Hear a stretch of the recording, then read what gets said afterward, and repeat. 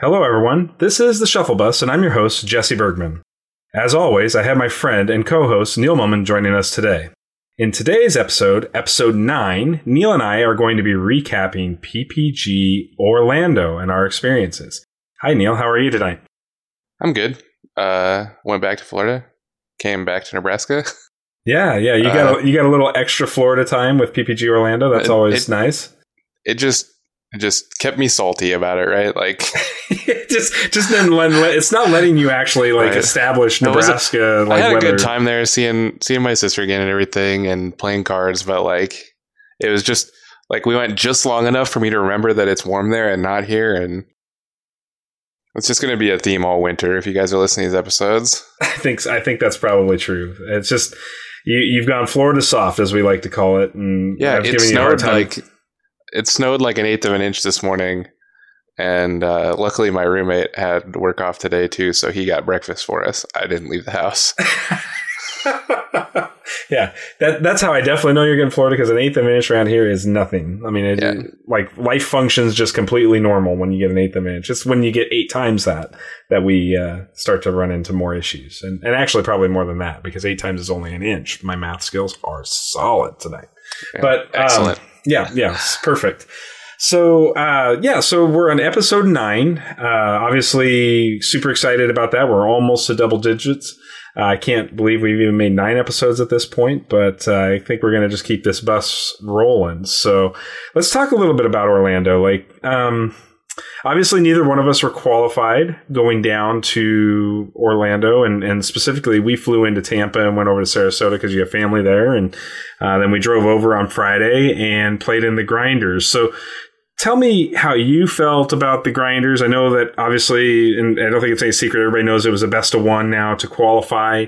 How did you feel about that? I mean, we didn't know about it until we walked in the door. So right. So that was like the biggest hiccup of the day, right? Like we came with a couple decks prepared to essentially play all weekend, both for the Grinders and the main event.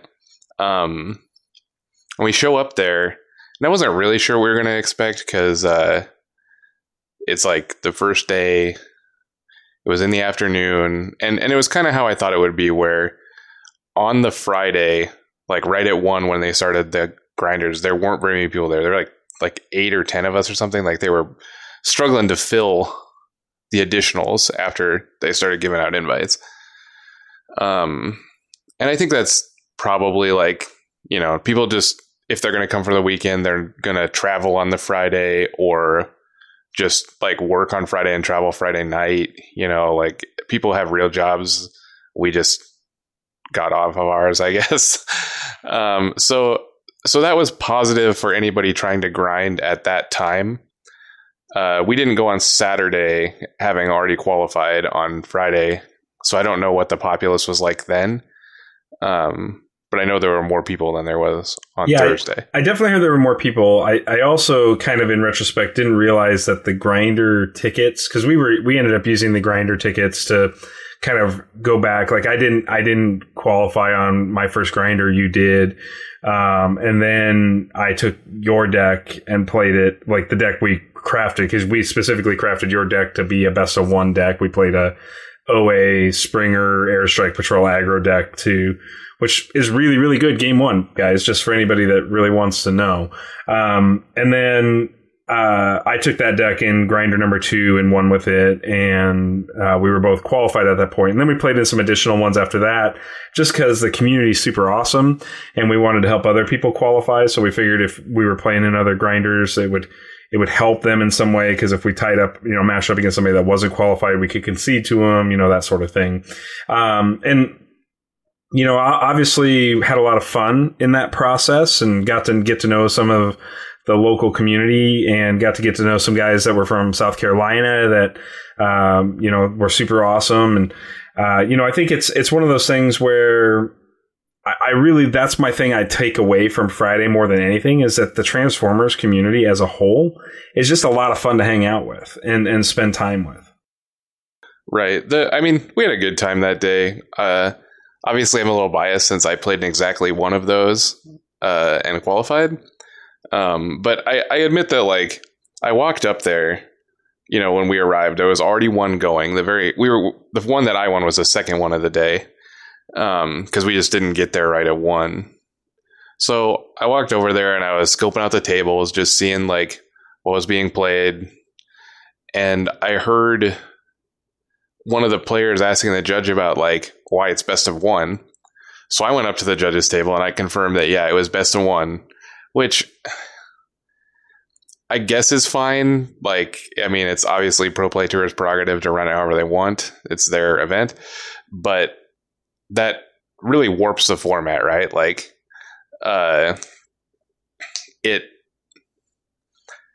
really benefits the decks that have a proactive strategy and makes the reactive decks a lot worse, because you don't get a sideboard. Like, the control decks get better post sideboard. I mean, every deck should potentially get better post sideboard, but the control decks specifically like really get better post sideboard. So after we found that out, I was really kicking myself for not bringing the Daring Escape combo deck, because I assume that that's the best game 1 deck in the format. But I decided not to bring it with us because I forgot it on the table. Or, as I said, reading that wasn't decided. It was Neil forgot to bring it. I audibled. I knew you were going to call me out on it, so I last minute decided to fess up. Yeah, I had been practicing with it all week, so it was sitting on my kitchen table, and then when we left that day, I left it. So I didn't have the cards for that. Mistake there. But instead, we had this Springer aggro deck, Springer Airstrike Patrol, that I had seen a version of on Vector Sigma that had Overwhelming Advantage in it. And that to me seemed like it was an excellent game 1 deck as well. So I went into this tournament and I played 3 games. Like, obviously it was just 8 people, single elimination. And in 2 of the games, I had the OA set up and missed it on the flips. One time with 3 cards left in my pile, one of which was the blue pip, and the other time with 1 card left in my pile, which was the blue pip. And because you were amazing at this game when it comes to that. But as it turned out, I should have just played Springer aggro, because on both those turns that I OA'd, I just attacked for lethal. Right. So I mean, that's what Springer does, the 15s. Right? In the one game I did do the OA, it was very important because I was playing against a 4-white aggro deck that had Scrapnel in it. So I just got to like gun him down. But Springer aggro probably would have been just fine. But it was just a weird tournament because of the best of ones. I played against an orange Metroplex. It had no ability to trigger its tap all other characters' ability in the main. It could sideboard into it, which obviously is not great in the best of 1 format. Correct. I played against the 4-white aggro deck with the Lionizer and the RC and the Scrapnel and Demolisher. I don't even remember what the 4th one was. And then I think it was Demolisher. In the finals, I played against Optimus Thrust, which, as we continue our stories, will be kind of a thing of the weekend. But the games I played in that were fast and went good, so I qualified in the first one. And then you played in the next one playing the same deck, and you qualified off that one. So that was a good day. I was afraid we were going to be grinding all day Friday. We're going to be grinding all day Saturday. But turned out we only had to play a little bit. We had a good time. Then we got to go to dinner. Went back to my family's house for Saturday and just had a nice, relaxing day. And came back on Sunday for the real event. Yeah, so, obviously, just on the props on that dinner, Four Rivers Barbecue, if you're ever in the Kissimmee, Orlando area, y'all got to check that place out. It's pretty solid. It's kind of like a chain, but it's like a local chain to that area, because there's 4 or 5 of them in the Orlando area, I think. Yeah, but it's really, really good. And I mean, we're coming from what I would call the heart of barbecue country. I mean, we're only a few hundred miles from Kansas City, so good barbecue tends to kind of migrate its way here to Nebraska, which I know we're not known for. That's just because we're just, basically imitation KC barbecue. It's not for everyone, Jesse. Yeah, that's right. Nebraska is not for everyone. So as we get into Sunday, before we jump into kind of maybe covering some of like our Swiss rounds, and we don't have to go through all of them in detail, but as we start to talk about that a little bit, tell the audience what deck you decided to play and why, and also what's different from the version that was being ran at EI. Right. So when going into the tournament, I had set aside 3 decks for us. The 4-wide Springer aggro, the same kind of thing we played in the grinders. Not overwhelming advantage, just Springer plus Airstrike aggro. The 3-wide Galaxy Prime control deck, similar to what was at the eye, but not the exact list. And then the Daring Escape combo. I really wanted to play combo. Like, I really did. I spent, 3 weeks leading up to the event going back and forth with Dan Arnold about it. Just like we want to play combo. How can we make combo work? Like, we want to play combo. And then I got scared away from it because of the previous PPG results in Dallas, where everybody was just playing like Giant Man plus Thrust. Mm-hmm. And that deck, I think that was San Antonio, right? Not Dallas, because San Antonio was the weekend before or 2 weeks before. Right. I'm sorry. Whatever one in Texas was really small. Right. It was San Antonio that was smaller, and that was the one that saw the emergence of the Galaxy Prime Thrust 2-wide deck. And I don't believe, contrary to what you may read on the Facebook group or wherever from everyone, I don't believe that this is a like giant guy plus Thrust meta now. I don't think that's true. Everybody kind of freaked out. They're like, "Oh, this game's stupid now that you just like attack with one guy or one tall because of Thrust." I don't think that's all right. Like, all that's going to do is, like, if that becomes a meta in your local, is people will start playing 4-wide. So these 3 decks, combo, 4-wide aggro, and 3-wide Galaxy Prime. We had gotten rid of the combo deck, and we were down to the 4-wide Springer deck and the 3-wide Galaxy deck. And I wasn't sure what I was going to play literally until like Saturday morning, right? Like, one of those two. And you had decided the day before that you were going to play the Springer deck. Yeah, I decided on Saturday. I decided I rebuilt the Springer deck on Saturday.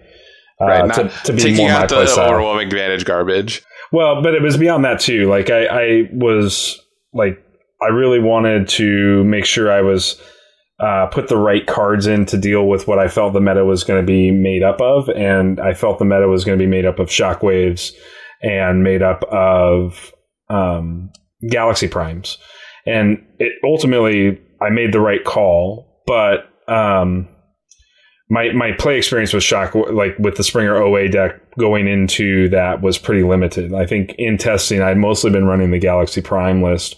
I thought that's what I was going to run at PPG, and I kind of made that decision Saturday that, I'm going to do the Springer OA or Springer aggro deck. And so in the process of doing that, I just asked you, can we play like a couple of games against Galaxy Prime just to make sure I understand how the game's supposed to play. So I did go into Sunday's tournament with that Springer deck with just a little bit of experience in the grinder with the OA version of it, and then like 3 games worth of experience on Saturday because we were spending time with your family and stuff. So I don't know if that hurt me in the end or helped me, but it is what it is.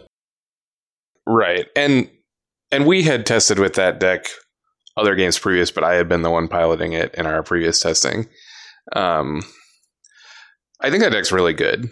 A large amount of credit to Vector Sigma for that list. Our list was not identical to the Vector one, but it was close. It was really close, yeah. And if you want more content like that, check them out. But our deck, I really like the deck. I think it was really good. I wish like crazy that I had played it instead of the Galaxy deck that I had chosen. Well, and I think that's probably more of a testament to just what the field looked like. Of the 46 players, the field ended up being kind of as I said, which was just a guess, but my guess was correct in that the field ended up being a bunch of Galaxy Primes with either thrusts in the side or thrusts in the main.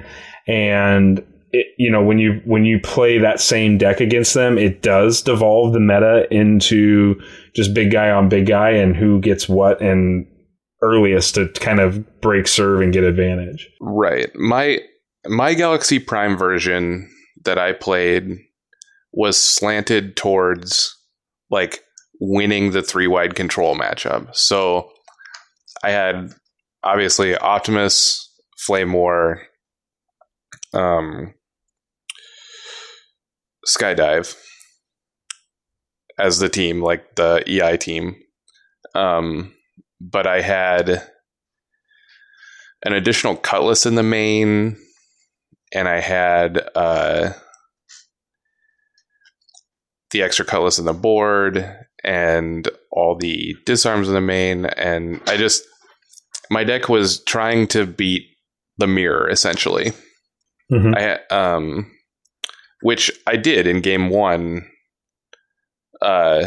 2 times on the day. Like, not one time I played the literal mirror, and one time I played against Jetfire plus Night Flight and Tailwind. But it's a very similar way the matchup plays out. And I won my match against Jetfire. I think that Prime is favored in that matchup. I won game 1 against the Galaxy Prime deck because my deck, like I said, was slanted to win that. But then once we transformed into post-board, he went first game 2, sideboarded into Thrust. I stayed 3-wide. And he won. And then in game 3, I sideboarded in Thrust going first. And he actually beat me breaking serve with the Thrust attack because his deck was better tuned to be in Thrust mode than mine was. Because he had like Scoundrels Blasters instead of Cutlasses. And those are like the Cutlass, obviously, I just take out when I go into Thrust because it doesn't have anybody to sit on. Right. But the Scoundrels Blaster is very similar in the main of his, but it can go on the Thrust, stuff like that. He had more just generic pumps in his deck. And so after we were both in Thrust mode, then he had the advantage. And it was, I ended up losing. That match I played against Kai, who had won. Did he win Dallas? I think he's the one that won Dallas, yeah. Not the one with the Thrusts, but he won Dallas a few PPGs ago. Right. He won it with the Shockwave deck that was built to fight combo. Right. It was Shockwave, but it had like 10 main deck cards against combo or whatever. Right, exactly. Yeah, so he's very good. I had a lot of fun playing that match. It was very interesting, but inevitably on the day, like every match I left thinking like, man, I wish I was playing Springer aggro. It would have been so good into the field. It was. It really, really was. And I think this tournament in this field was really primed for Springer aggro to win it. And I had a great opportunity to get there, but ultimately fell short. Right. You did very well. My day was less encouraging, but some of the interesting things that happened, I'm sure that everybody's listening to this now has seen the deck that got second place. The 4-wide deck. Yeah. Yep. 4-wide Demolisher, like all the orange black pips. I played against that deck in round 3 and he beat me in 3 games. Deck's cool. I think it's kind of weird. Like I don't think that I would play it because I would rather play like 4-wide Springer aggro or whatever because it's very similar. But I think the one thing that David's deck does really well when you talk about the field this particular field, that deck is extremely well suited to fight what was at PPG Orlando. Agreed. It's way better against Jetfire specifically than like the 4-white aggro deck is. Because Jetfire defends so good. We can talk about the Jetfire matchup and what makes 4-white aggro have a really tough matchup there, because without going into a ton of detail, since I played the 4-white aggro, my 2 losses on the day, which netted me a 10th place finish at PPG Orlando. Loss 1 was to the eventual 3rd place finisher, Eric, and his Jetfire Airstrike Patrol deck that he's been playing since EI. Eric plays that deck very, very well. And,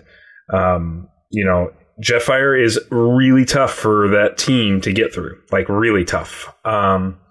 Even like you think the answer is possibly to go too tall to try to beat Jetfire. And I think my board decision problem wasn't actually going too tall. It was the fact that my too tall was OPBL instead of Optimus Prime Battlefield Legend from Wave 1. And I think the right choice would have been to play, in that case, to play Octone for just higher health. Because it was just, Jetfire just gets suited up so quickly and so effectively that like he's just swinging for 9 to 10 every turn. And when you're playing an aggro deck, when you go from 4 wide down to OPBL and Springer, you drop down to 30 health instead of 38, and that just actually makes it easier for Jetfire to win. And that's what happened. I lost. I went 0-2 against him. Didn't win a game. And the 3-wide Jetfire deck has to be really difficult for you. It's really hard. Really, the 2-wide really one, hard. the like Jetfire plus Thrust, like is still bad, but I think it's like winnable, just because you're so wide.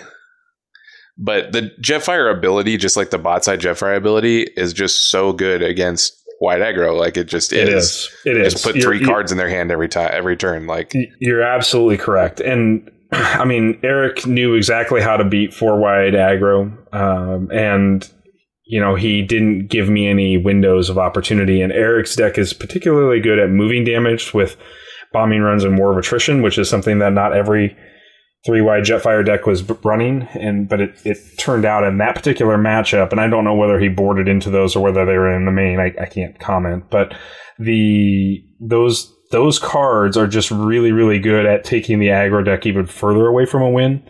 And the closest I came to a win was in game 1, and I cornered or not.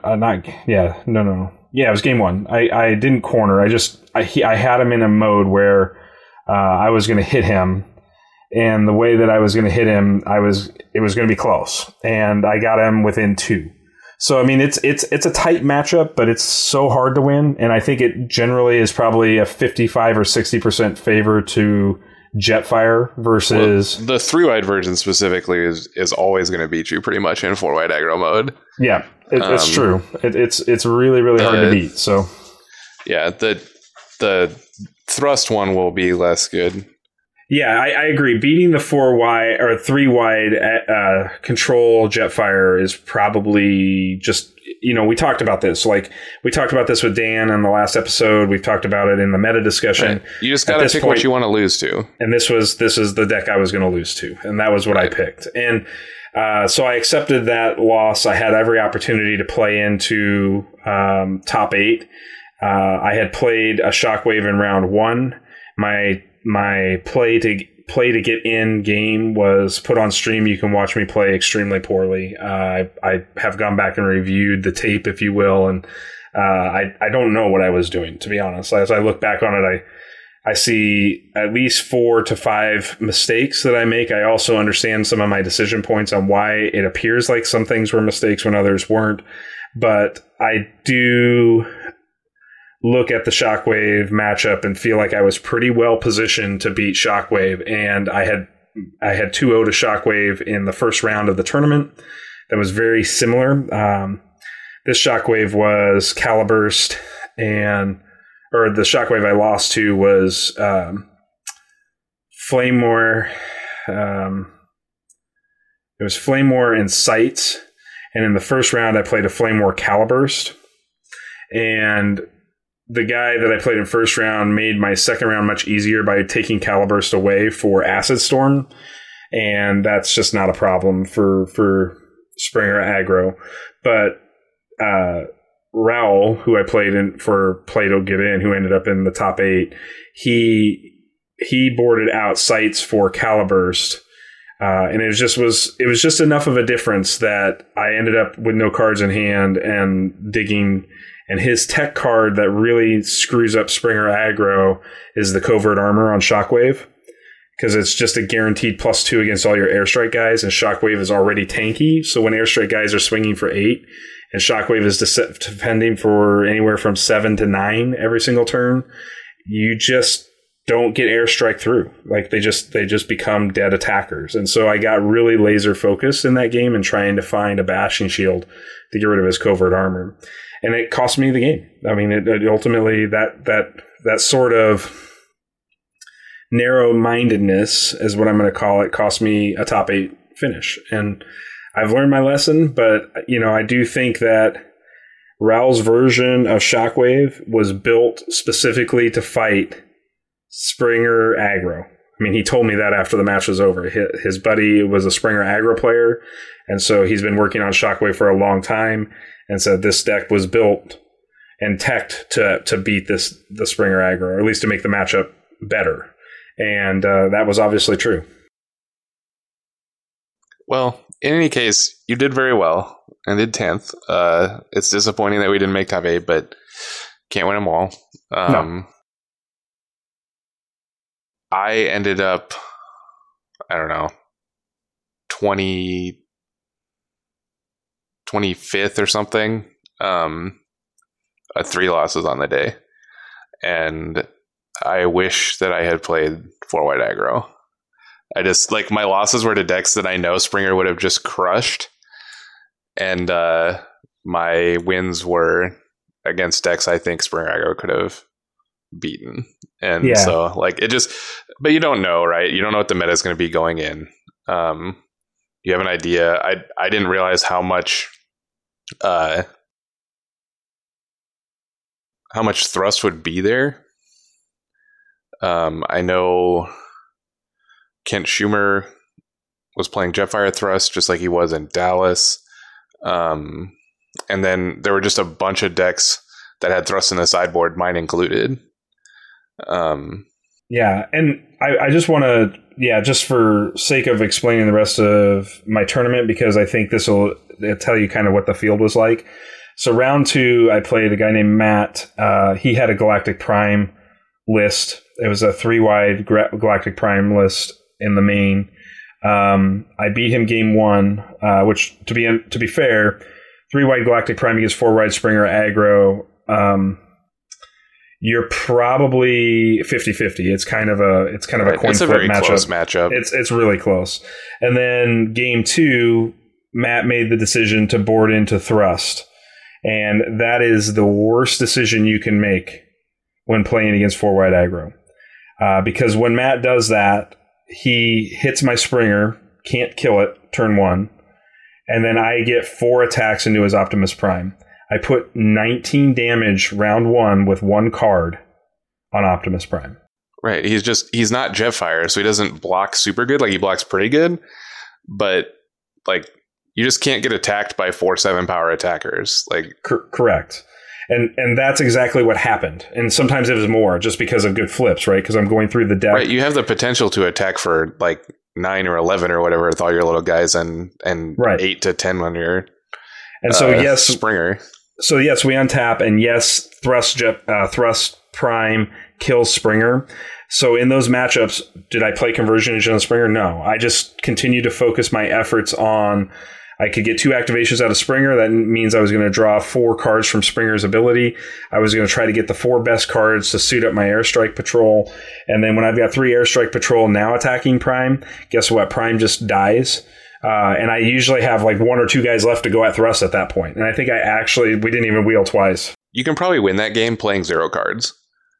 Probably could. Assuming that he had, because there was not a time when he ever attacked with thrust, right? Like he always just activated thrust. He did on we never untapped for third round.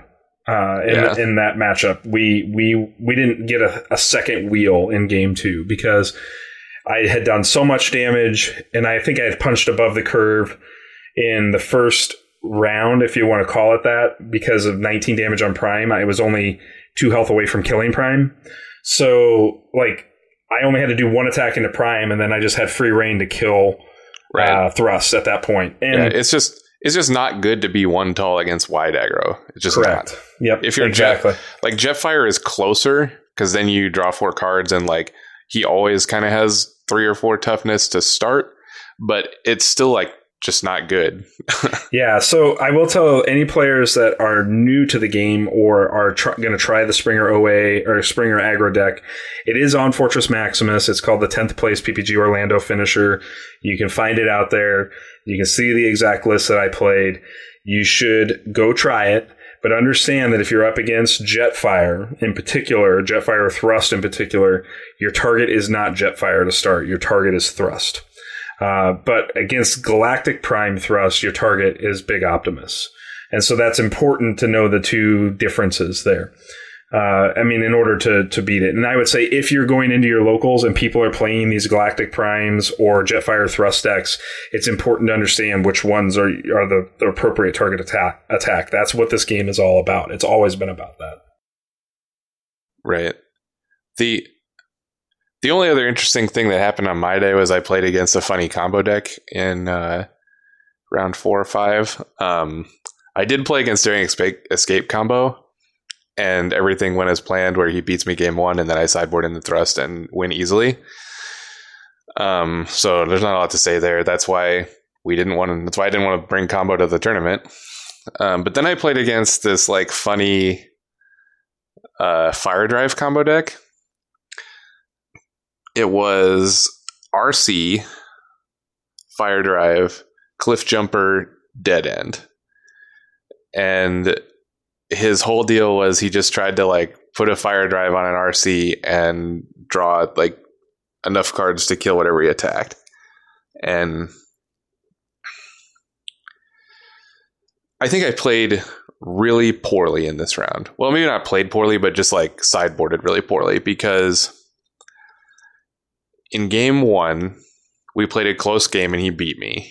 He managed to get the RC suited up and attacked Optimus for like 19 or whatever.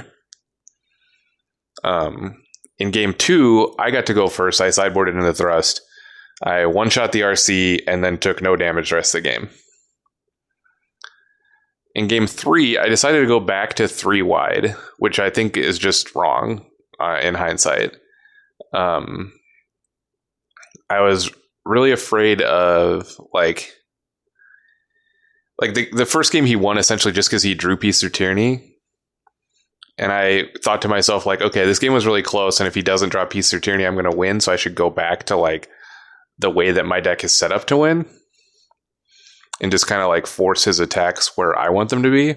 Sure. Yeah, I mean, I understand that decision point. That was just totally wrong, because what would have actually happened is if I had just stayed thrust is he would attack with Fire Drive for 1 or 0.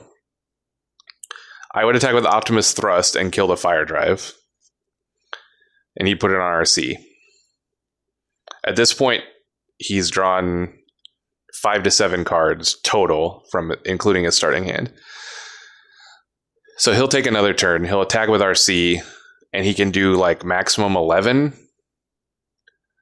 assuming that he's drawn all the cards from Cliff Jumper and everything. And then I just untap and kill the RC.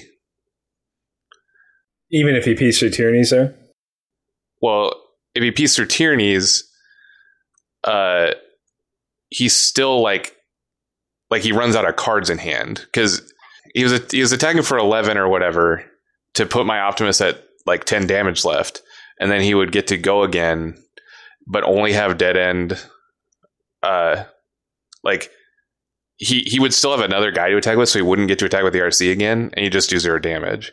So what would end up happening is I would wheel and just kill the RC with my Thrust Optimus, and like my Optimus would have, eight damage left or something. Like he'd take some, but I would win. And so my whole logic going into game 3 was flawed, and I should have won, and I feel really bad about it. But you learn, and you know how to deal with it in the future, right? That's what happens in all of those things. This is what came from San Antonio, right? Like the Thrust giant guy decks, I don't think are actually good main board, but man, are they good sideboard against anything fun. Like, sure, if you're trying to do anything fun or dorky, Thrust is the fun police. Like, he's just like, all right, 11 you, see what you can do. 11 you again. Like, he's just the fun police. You're right. And I think that, that's something that, it is what it is. I think that competitively it makes sense. It gives a nice answer to some significant threats in the meta. And some of those threats get answered just by regular 4-white aggro in the first place. But, if you don't want to play that sort of game and you still want to play 3-white control, then Thrust gives you a sideboard out to be able to play 3-white control and still beat combo. And it gives you an out to combo that like even Turbo Board doesn't have. Like Turbo Board, you can play around. He's like a 7-drop that does nothing. And once you deal with them, you get to do your combo stuff. Thrust is not like that. Thrust is like, you do it now or you don't do it at all.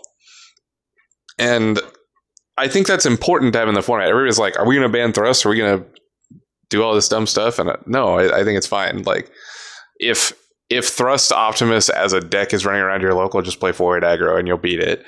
If combo is running around your local, then like you'll be happy to have Thrust in your sideboard. I think that's good. It's like, it's better than having Turbo Board where you're just like, I guess I have to play this crappy guy and I don't feel good about it. At least the Thrust gives you some reach against other decks, and like it actually beats it instead of just kind of not beating it and just pretending like it does. And I agree completely. I think that it's a completely healthy thing, and I think it gives us more sideboard options. And I think it gives those three wide decks an out that they didn't really have before it was discovered. So I think it's positive and healthy overall for the game. Yeah, so I mean, PPG was a lot of fun. I mean, it was a good tournament. It was well run. I mean, I got to give a lot of props to the PPG team, and specifically Eddie, who was our head judge. I think he ran the event very well and was in control of the event for the bulk of the event. We didn't have a ton of downtime between rounds. I think all in all, PPG did a nice job of really setting a precedent for a competitive Transformers series, minus the best of one curveball. But I understand why that decision was made too, just for the sake of getting as many grinders in. They had to be prepared for the eventuality that like a lot of people come to the grinders and they want to get them to fire in a reasonable amount of time.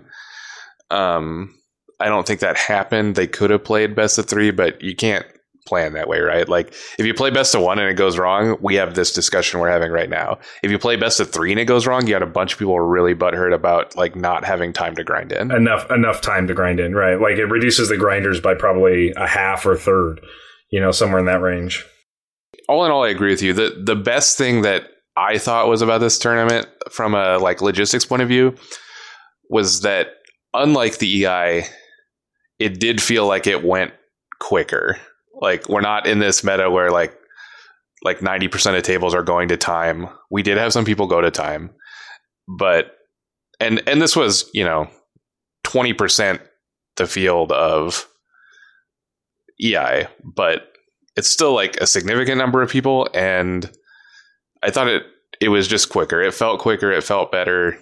It was a shorter day in general, which I think was positive because a lot of people were just totally fatigued by the EI.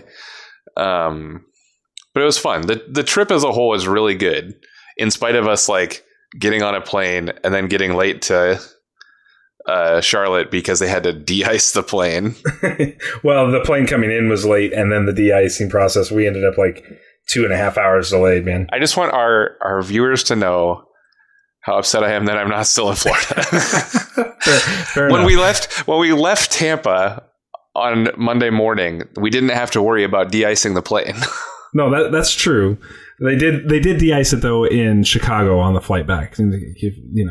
But so speaking of flights back, just really quick, Neil and I were talking after PPG Orlando because it kind of bookended the competitive scene essentially for what I would call 2019. I know this event was in 2020, but to me, it was really still kind of attached to the 2019 competitive season in that sense. It just happened. It's kind of like it definitely was like it just a capstone to the PPG series that was all last year. Right. So now we kind of went, oh, well, the competitive scene is at a lull. We're, 12 weeks out from Wave 5 being released. And I know spoiler season's upon us. Spoilers have started dropping this week. And, I think it's exciting to see the spoilers come out. And obviously lots of channels are covering those. But I was sitting there and I said, what are we going to do? I mean, we still have a local scene that we're trying to cultivate and grow. What are we going to do for the next 12 weeks? And I said, we can go to locals and play competitive decks that we would play in Orlando or play at Philly. And, that would be fine. It gives us more practice and more reps. And I think that makes sense. And we could help, heighten the other players around us by helping them develop decks to fight against those decks. But to be honest, it just felt like it was kind of time to have some fun and be a little more casual with the game and in this kind of downtime that's occurring. And I think talking to other content creators are feeling pretty similarly. So we started brewing, something that we like to do around here. And I'm just hoping Jesse build decks that I can beat with Thrust. Yes, that's true. If the one deck you played last week would not lose to Thrust. Well, I did beat a Jetfire Thrust with it. Right. You're 4 wide, so you're very likely to beat Thrust. But. Sure, yeah. But, so we came up with a couple of deck ideas. I'm going to have a more comprehensive write-up of one of those decks hitting our website. It's theshufflebus.com. But I also want to just talk about it in the pod for those folks that don't want to go read a blog and would rather listen to us talk about it. And we have some time to discuss it today. So we developed 2 decks last week. One of them hasn't seen real play yet. I'm gonna try to broach that this week because our local decided not to play Transformers on Monday night instead of play Marvel Champions, which is also another game that Neil and I are super fond of. And ultimately, the deck that I played last Sunday at Legendary Wolf Games in Omaha was a deck we named Slippery When Jet. And obviously, it's a play on the old Bon Jovi. The joke's already bad enough. You don't need to explain it. Okay, fair enough. I'll just cut that then. I felt when you asked me how to name that deck and I sent that back, I immediately felt bad. No, I was just like discouraged by my. It was a perfect response because I was like, I don't know what to call this. I kept playing around with different names and names, and it was just not coming to me. And like you fired that off, and I went, yes, that's 100% the name of this deck now. So the deck is Slipstream from the Energon Edition / San Diego Comic-Con promo pack. It's Raider Trigger Happy from Wave 4. It's Raider Night Flight and Raider Tailwind. So it's all planes, which obviously is where we get the jet connotation. And then it's a control deck. He's still explaining it, guys. I'm so sorry. I'm so sorry. The way I am. But the deck is available on Fortress Maximus to look at. I'm not going to go through the deck list today, but I just want to talk a little bit about how this deck performs because it's surprising. I was not like so. Here's my thing. I was sitting there Saturday night.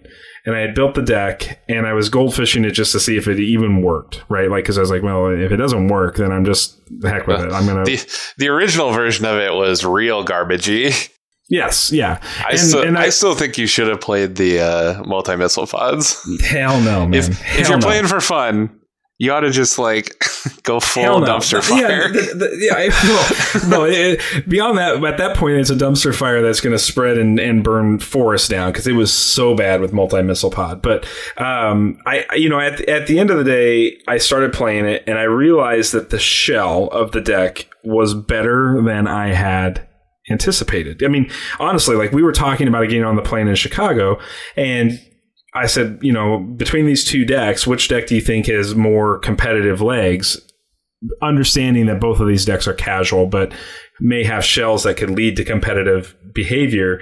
And the other deck's called Green Light Go, and you're like, well, clearly Green Light Go has got to have the most potential. This Slippery One Jet deck, which we didn't have a name for, we just called it Slipstream deck at that point, is just a joke, right? The whole thing's just a joke. And I said, okay, yeah, you're probably right. I played Slipstream in a competitive environment during Wave 2 with Dreadwing, and it was awful. So, I think that I was surprised. Okay, so I'm just going to state that I was surprised. But I took the deck. I took both Green Light Go and Slipstream to Legendary Wolf. I also took my Springer Aggro deck, and I was on the drive up trying to decide which deck I was going to play. Was I just going to play Springer Aggro? Because Legendary Wolf calls their Sunday event their competitive day. They call it that. Their casual night is Monday night, and their competitive day is Monday or on Sunday. So these folks at Legendary Wolf were bringing what they felt were competitive decks.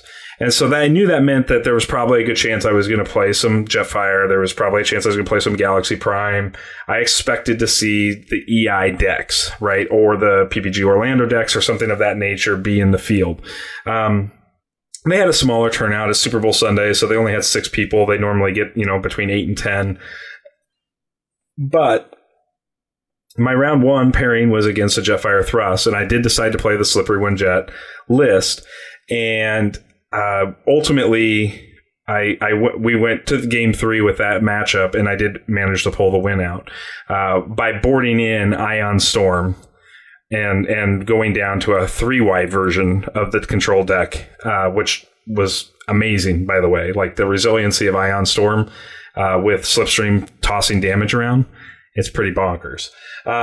So, I was like going through this, and I'm like, man, this deck's like actually does some really, really powerful things. And I think that, that's a testament to, one, I asked you, should we be trying to make Slipstream trigger Slipstream ability or do something different? You're like, no, you just got to leave her in plane mode. And when you asked me that question, like, I didn't even know she had a bot mode ability. Yeah, she does. I've just never read the other side of her. Yeah, it's a reasonable bot mode so ability. Bad. But no, bad. It's not. It's awful. Her numbers are small, and it's like impossible to trigger her thing, and she only becomes like 6 power. Like, ugh. Yeah, it's not good. No, I agree with that. Anybody that looked at this card, like I remember when we first started playing the game, and I first found out that there are these like expensive promos that didn't exist anywhere because they're only in the Comic-Con pack, and I was like, this game's all about fighting. I bet Slipstream is really good. I come to realize that I could not have been more wrong. I've been wrong about some things in my life, but this might be the worst. Like. But I will say Cliff Jumper, like you compare it to Cliff Jumper, and it's just like night and day, right? Like Cliff Jumper is outrageously powerful and super, super good, and his stats are great, and she's like just dumpy and awkward. And I agree with that to a point. This deck has changed my opinion of her. Not in a high percentage sort of way. I'm not, again, I don't think I would take Slippery One Jet and go play in a 160 person EI tournament. I think the deck doesn't have enough outs to certain strategies that you would need. But I will say this, in a smaller local environment, the deck does some crazy stuff, and it feels amazing. I'm just going to say this right now. It feels amazing when you photon bomb your opponent, even if they're too wide, thrust Jetfire, and then you just proceed to attack with all your guys. Right. And fling. This deck, like when we were talking about it in the airport, it's more a photon bomb deck than it is a Slipstream deck. But Slipstream takes advantage of photon bomb better than anyone. Right. It just like the photon bomb is what turns that on, right? Like this deck has bombing runs that Photon Bomb turns on. This deck has Energon Axe. Well, and like the real dream here, yeah, I mean, definitely, trust me, there was like Photon Bomb, even in the 2 tall versus 4 wide, when you're taking 4 more damage than your opponent, like it still just like turns on your random abilities. and it's a lot of damage. Like, it's just like a lot of damage to them. it really honestly is. And so there was two key things I took away from this deck after playing it for a day. And I did go 3-0 on the day and did win the tournament with it. But what I took away from it was, number one, if you can move damage like this consistently, i.e. what Slipstream's doing, if there's ways to do that moving forward in the future, whether that's through Bombing Run or through Slipstream or a combination, which obviously Slipstream and Bombing Run together are just insane, but also the piercing damage capability that comes out of Laser Cutlasses on the Airstrike Patrol and Scoundrel's Blaster if you're up against other Autobot teams, which the field is a lot of Autobots right now. I mean, the big guys are Autobots, right? Jetfire and Optimus Prime. And then obviously Energon Axe is just a blowout card, and it also has Pierce on top of that, which is just insanity to me. You end up in this position where this deck was just putting 12, 13, 15 damage a turn on my opponent's bots. I was flipping no orange icons, but it was doing what orange decks would do across, not maybe as effectively, but kind of, because like an orange, like if you go up against a Jetfire with a 4-wide Springer aggro, and let's say Springer swings for 12, Jetfire is going to defend 8 of it. So you put 4 damage on. This deck's doing the exact same thing. It's the exact same amount of damage. So it's really interesting to me to see that. Now, I made changes before going into the tournament because when I did the goldfishing, things weren't working so well with dumpy cards like Bad Attitude and Multi-Missile Pod. I cut those cards out of the list. They were all jokes. The deck started out as all jokes. Right, yeah. But I put in real cards like War of Attrition. And I put in Sturdy Javelin over the Multi-Missile Pods. And I don't know if I played a Javelin all day. Maybe once. I might have played it once. I might have actually trigger happied into a Javelin once, because it would allow me to shoot another bot down, and that was important. Right. This deck has a ton of weapons in it. Like, it does. It's weapon heavy, which gives you a lot of consistency in playing a weapon on each of your bots. I mean, it was in situations where it was early, like pre-wheel or like right after the wheel, and all of my bots alive were equipped with a weapon. I mean, you're doing some pretty crazy stuff. Now, Sabotage Armaments is a thing there, but you know what kind of sucks is when somebody you get SA'd and like all they did was take a Scoundrel's Blaster, which you have 2 more copies of in the deck that you're going to find easily, or they take a Laser Cutlass off, right, which trigger happy just recurs. Like, my thing about Sabotage Armaments has been always just like, obviously you play around it when you need to play around it in the game, but in general for deck building rules, you can beat it in one of 2 ways. You can play like very small or no weapons, and then that blanks it. Or you can play a ton of weapons and you just overload it, because they can't like they only get to do it once, and if you just have a backup every time, then you're just trading 1 for 1. It's not, it saves them a little damage, but... And I don't know if this deck is truly real. I don't. I'm still dubbing this a casual deck for the sake of conversation right now.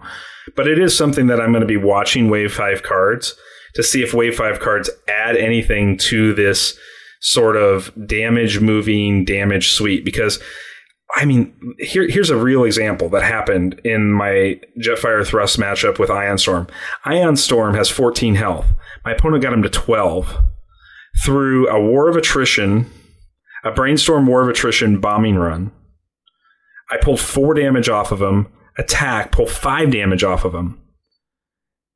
It was just insane, right? Like, you go from 12 to 7. Your opponent's just, is just getting blown out at that point, right? Like there's, he's swinging back at me for 9, and Ion Storm's defending 6 or 7 of it almost always. So it was just like, yeah, I take 4, but the reality was by the time Ion Storm attacks again, I took 3. Right, and if I play a bombing run, Ion Storm took 2. It turns Ion Storm into almost the equivalency of a 20 health bot. Like I was doing the math on it in that particular game, and Ion Storm was worth a net 20. So while the base health of the deck is only like 28 or something across the board, it's so much higher with all of these cards that move damage. It's so much higher. It's incredible. I was just really, really impressed with the deck overall. And I'm not saying that it's going to go out and win a major competitive tournament, but it's not far off. I can tell you that. It's not far off. Well, I'm glad that you enjoyed it. I'm glad that like the jokes turned into like a playable. Yeah, I am too. Obviously, you did well at the Legendary Wolf, and those guys they're pretty good. Like the one guy is very active in the Facebook group, right? Yeah, yep, he is. He's got a pseudonym, so he goes by Malcolm Reynolds on the Facebook group, right? But I mean, his deck, the deck he played, the Galaxy Prime deck he played, had been winning for the last few weeks. Nobody had been able to knock it down, and I just 2-0'd that deck without any thought. And I mean, he's a really nice guy, and I think the deck is interesting, but obviously not the best version of Galaxy Prime. Well, I guess we're out of time. It's amazing how fast that can go. But we will be back on our next episode. We'll start talking about Wave 5 spoilers and some of our initial thoughts on it.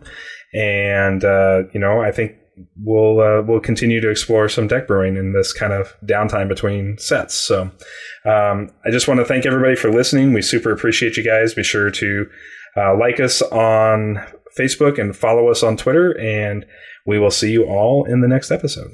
Thanks, guys.